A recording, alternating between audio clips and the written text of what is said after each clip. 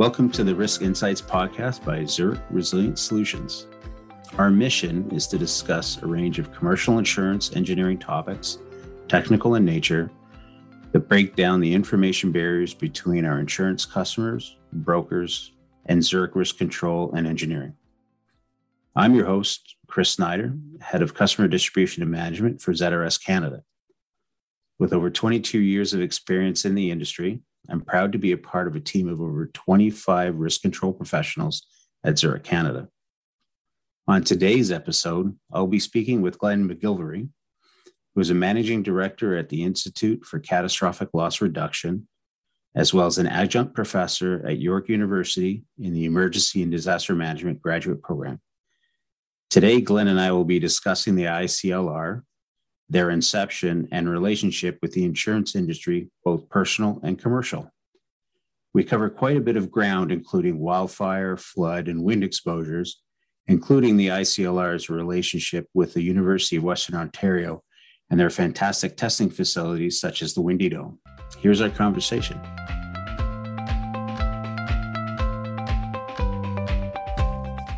Glenn, welcome to our Risk Insight podcast. It's great to have you here. Thanks for having me. Would you be able to explain to our listeners what the ICLR is, what your mandate is, and sort of how you guys came to be? Sure thing. So later on this year, it's going to be our 25th anniversary. We've been around for a while. We're an independent, not-for-profit research institute. We were actually set up by the Canadian property and casualty insurance industry to look at this issue of rising disaster losses that we've at that time saw happening all over the world. Hadn't quite happened in Canada yet, but we knew at some point it was. And so we were formed to kind of get ahead of the curve. And so we do work in the area of disaster risk reduction and climate change adaptation to make Canadians safer against severe weather and earthquakes.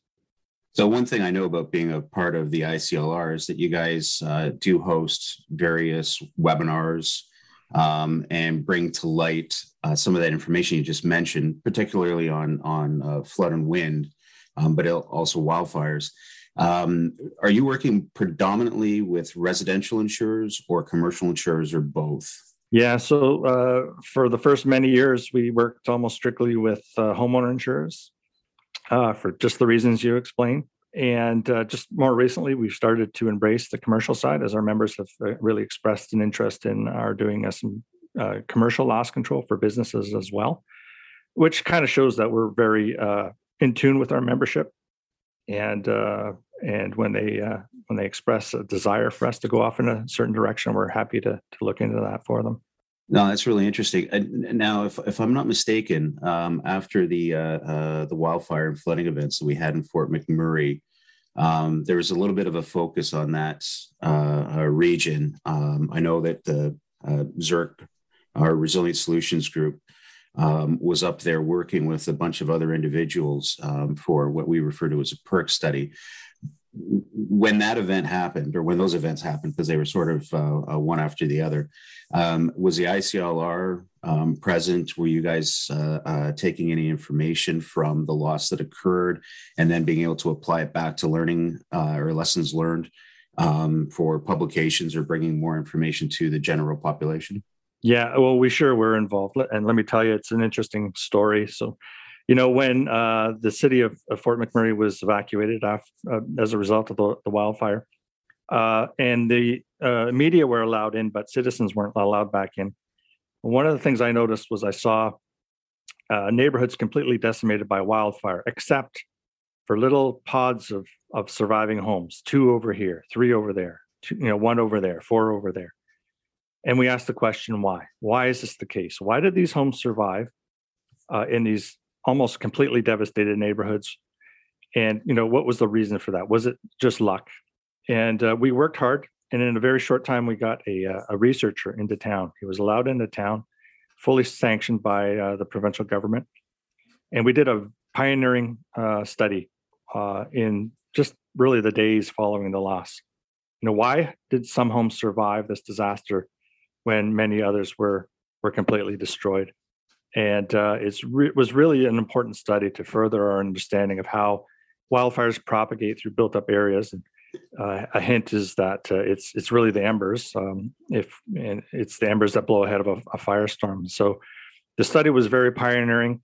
It had never been done in Canada before, and it really confirmed some of the international research that embers are the main cause for fire spread during a wildfire. Yeah, see, that's really interesting because you wouldn't. I mean, as someone who witnessed on the news the wildfire, I never really got a chance to see those little pods that survived.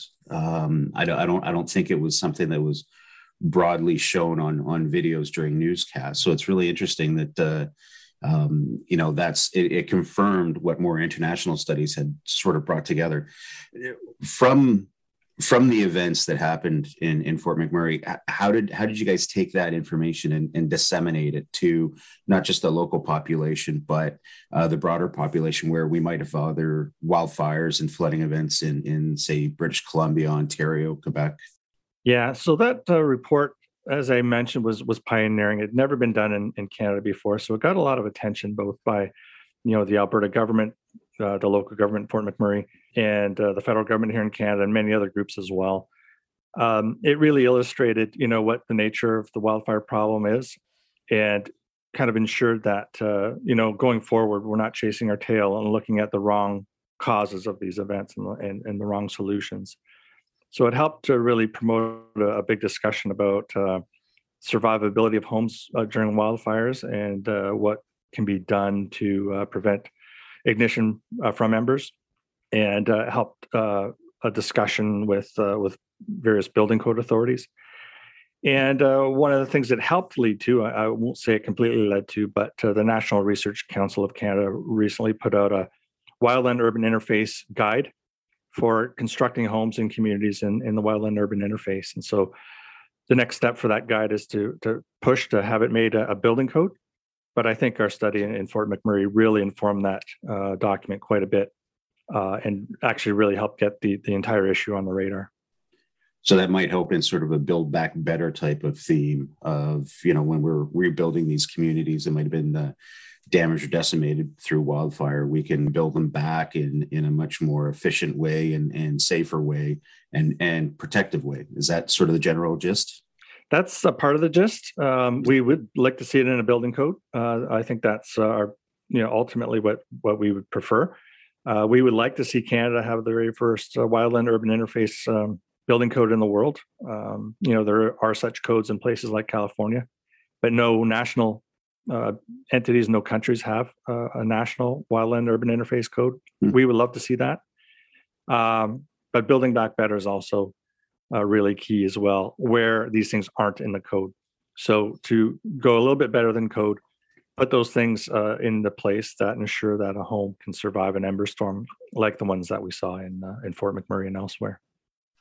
Well, I guess that's also an opportunity for the insurance members of the ICLR to, institute some of those findings and going above and beyond the codes that might already be there. But yeah, I think it's a great idea to try to get that into the building codes.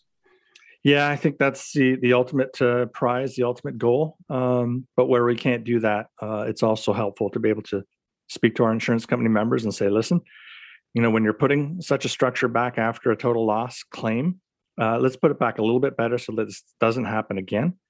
And it's very, it's in some ways quite straightforward. You can put an asphalt roof, shingle roof on, that's Class A roof, and won't ignite easily. Replace vinyl siding with hardy board siding, and a few other things like that. It's not that difficult. It really doesn't add that much to the price of a home, especially a complete rebuild. And we can, prevent this sort of thing from happening again. And, it's really, really important when we talk about things like Lytton, British Columbia, which was lost in a wildfire last June 30th. That town burned in an incredible 20 minutes. We've never seen anything like it before in Canada. Some people got out without their cell phones, without the shoes on their feet, literally, because that town burned so quickly. And the real disconcerting thing about Lytton is this was a grass fire. It wasn't a fire in the boreal forest. If you have a big fire in the boreal forest, it takes many years for that to regenerate. So the risk is kind of tampered for a while. Not with grass fires. Grass comes back very quickly. And so Lytton will be at risk again this spring. And so it's really, really key that we put Lytton back better and make sure that this sort of thing doesn't happen again, because the risk in Lytton is there every single spring. That's actually really interesting. Understanding the difference between something that might be what in lane terms we might say is a forest fire versus a bush fire or a grass fire, and the difference in how that can be a more consistent, how do I want to say, it's a threat year after year after year versus something where you've sort of taken down a lot of the forest and it's going to be a couple of years before it becomes a threat again. Yeah, that's right. So one of the things that's just happened in Canada not too long ago in British Columbia were the floodings that happened in the Vancouver area and through the valley. And I know the ICLR is involved with all natural hazards. From the flooding event, what's the ICLR's position? Like, where are you guys going to be bringing learning from there? Do you have boots on the ground or individuals who are already studying? How did these floods get this way? Because for myself, I hadn't seen floods like that, at least in the last 10 plus years in the Vancouver region. Yeah, extensive event. I have to say we haven't done a whole lot of work in overland flood because typically, as I mentioned, we were created by the Canadian insurance industry. We historically dealt with matters that impacted insured loss. And flood wasn't that widely insured until about 5 years ago. And even now, it's not that widely insured. So we haven't done, a great deal of work in the overland flood area. One of the important things, though, is that about a year and a half or 2 years ago, ICLR took over the PIVC program. This is a program that was created by Engineers Canada.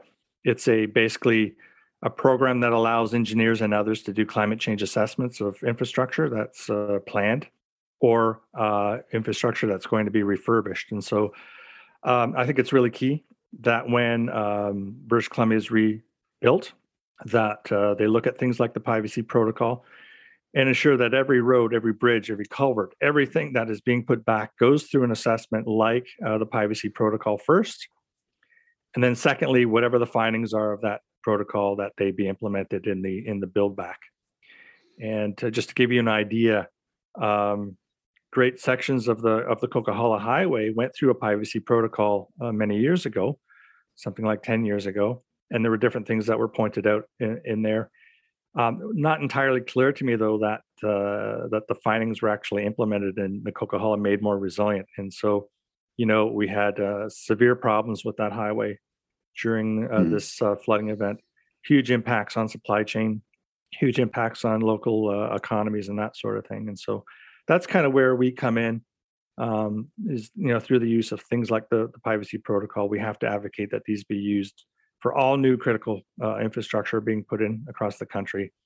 And it's not just enough to do the actual protocol, but you must act on it as well and look for ways to tamper the risk that has been, isolated by doing the protocol. So. Well, no, that's really interesting. And you touched on one of my favorite topics, supply chain, which is, again, going to be one of our future podcasts. But it was a fairly significant event that interrupted the supply chain, sort of shutting down some of the only transportation routes inside the region. And I guess this is where also insurance carriers, where we've probably been working on overland flood, pluvial and riverine flooding, and maybe bringing our lessons to the ICLR to sort of coordinate together and see how we can, as a group, get better at understanding and providing these protections in place. Yeah, absolutely. It's not just about us and sharing our knowledge with our insurance company members. It works the other way as well. And that's kind of the beauty of our insurance advisory committee, where we get our members together in a room, or lately virtually because of COVID, but get together on a quarterly basis and talk about these issues and share ideas and share information. So it's definitely a two-way street. Oh, absolutely. And it only benefits everybody, not only the ICLR, not only the insurance carriers, but also our customers who get to, have a broader lesson brought to them than just one company or one organization. Now, one of the things that I've had the pleasure of doing over the last couple of years is to visit the University of Western Ontario, where they've got the Windy Dome. And I find it a fascinating facility. Can you describe how the ICLR is affiliated with the university, and just some of the tools and resources that they have that not only ICLR but your insurance partners and their customers might be able to tap into. Yeah. So early on, as I mentioned, we're going to be 25 years old this year. Early on, we actually decided that it would be a good idea if ICLR was officially affiliated with the university, and we put out a call for tenders, call for bids, and we a few universities responded. We looked at Western's bid, and we decided that it provided probably one of the best partnerships, the best potentials, and so we've been affiliated with Western since almost the beginning. And we're very tight with the wind engineering group at Western, who does some pioneering work in wind, but also on the seismic side and multi-hazard side and the flood side. So we're affiliated with several groups at Western. On the wind side, though, we work with people that have access to some of the best wind labs in the world. And the first and foremost lab facility there would be the Boundary Layer Wind Tunnel, which has been on the university campus since 1965. It was started by Dr. Alan Davenport, who is an absolute pioneer in the field of wind engineering and construction. But we also have a couple of other labs there as well. And one of them we like to colloquially refer to as Three Little Pigs facility, which is on the grounds of the airport in London, Ontario. And in that facility, we can actually build a full-scale home and apply quote-unquote wind forces to that home, and determine how we build homes, how we can build them better, where damage happens, where we can prevent it, and that sort of thing. And then we have the Windy Dome, which you've mentioned, which is an absolutely massive 5-sided wind dome, also on the grounds of the airport in London. And in that facility, we can actually run a mini tornado over a model of a structure, of a subdivision, of a town even. And we've actually done that with places like Barrie, Ontario, and Dunrobin, Ontario. And there's also a straight line wind tunnel functionality in that wind tunnel as well. We could also test things like wind turbines and a whole bunch of other things as well. So this is really groundbreaking work. One of the things that we're doing right now, though, is we're working on a display center that will be housed at the Windy Dome facility. This display center, the best way to compare it would be to the Ontario Science Center, basically. So we're going to have hands-on displays where our members and others can go to the Windy Dome, take a tour, and go through these displays and actually find out, how things work, how hail damages roofs and siding, how to prevent basements from flooding, all sorts of things like that. So it's going to be a really interesting, really neat hands-on display center that's very much like the Ontario Science Center. That is actually really interesting. And I guess a lot of people don't understand that with Inside Insurance on the engineering side, we're very data driven. We like to have models. We like to be able to sort of build up projections and understand impacts from risks and losses. It sounds like these various testing facilities and the work that's being done by the ICLR with the University of Western Ontario, that really helps drive the data that can be broadly used across not only just the insurance industry on the engineering side, but also, like you mentioned earlier, on building codes and making sure that we're building more resilient communities inside this ever-changing world and climate change as it starts to hit us. Yeah, absolutely. And you mentioned building code, and it's absolutely key that you've done your homework. If you're going to attempt to change the code, as we've been working toward, when you submit a code change, you got to submit the evidence. You can't just submit a code change and cross your fingers. You have to have some sort of proof that the change that you are seeking makes sense and would be workable. And so a lot of this data comes out of this lab work, and then you compare. You combine that lab work with field work. And interestingly enough, a lot of things that we discovered in the lab, we then see actually happen out in the real world, let's say after a tornado, and vice versa. Some things that we see during tornadoes, we can bring back to the lab and try to replicate. But it's, that lab work is really important on many fronts. I think the last time I was at the Windy, this was going back to, I guess, probably 2019 or 2018 when we were there for an event. Zurich was there with one of our customers. with inside the dome itself, they had they're in the process of doing 2 tests. One was a test for solar panels on the roof and the way that they would be impacted by a wind event. And it was interesting to talk about how the wind coming over the first few layers of panels create a lift on the few panels behind. And that's why they've got to be secured in a certain way onto, say, a building roof. And the other was, I believe they were working with wind turbine, but I believe it was for a group in Holland, where they had a bunch of these wind turbines, windmills placed right at the on the land, facing out into the sea or the ocean, and the way that the wind would come across and be impacted by, I guess you'd call it the cliff, and how that cliff was basically taking the wind and actually driving it over the wind turbine, so it wasn't getting as much of an effect. So it was really interesting to see just these 2 types of tests that they were running to gather data to help support those particular customers in correct installation or maximum effect. Yeah, I mean, this stuff is key because, it's not a cheap thing to put up a field of wind turbines, for example. And if you do it wrong, the fix is not an easy one. And so to do this kind of work beforehand, find these problems, find a solution for them, is so important. And so we find this on many things, whether you're constructing a bridge, a high rise, a subdivision of homes, whatever it happens to be. This work is critical to kind of testing things out, testing your theories, and making sure that the solution that you're putting into place is the best possible one. Yeah. Now, just sort of helping kind of wrap this all together for us. Obviously, the big conversations that we're having nowadays are on climate change and sustainability.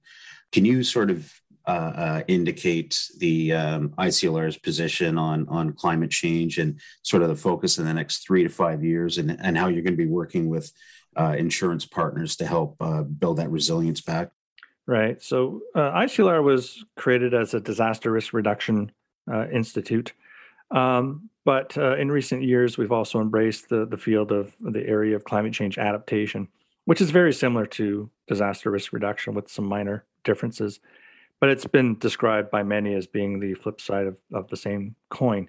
You're basically, from our perspective, we're trying to reduce the impact of severe weather on Canadian society.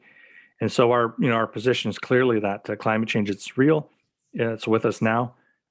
It's exacerbating severe weather events. So yes, we would have had severe weather events regardless, but it's climate change is making them worse.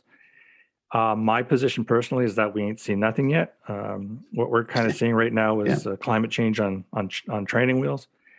And so we really have to prepare society, harden society, make it more resilient, because what we're going to see in the future is going to be quite incredible. And, what we're seeing right now is not the new normal, it's the new reality. And, this, what we saw in British Columbia this past summer with the heat domes, the wildfires, and later on the atmospheric river and the mudslide, just a little taste of what the future is going to bring. And so our work is absolutely critical in, working towards making society more resilient and more hardened, and to do it in efficient and effective ways. And so everybody will benefit from that, including insurers. It's interesting stuff, and it's definitely I know that it's becoming more and more important on everybody's mind, climate change and its impact, especially I think in Canada, where we're used to 4 seasons and not always seeing events like this, and how they become more frequent and in certain cases more severe. So listen, Glenn, thank you very much for your time. This was very informative and very interesting. For our listeners, if you'd like to learn more about the ICLR, you can visit them on their website, iclr.org, or you can follow them on Facebook, LinkedIn, Twitter, and YouTube. Again, Glenn, thank you very much for your time and truly appreciate it. Thanks, Chris. I hope you enjoyed our conversation today. Please join us each and every episode for new and informative topics, with experts in the industry providing insights to risk exposures and actions to mitigate losses. If you would like additional information, please feel free to reach us at ca.podcast@zurich.com. We'll be talking to you soon.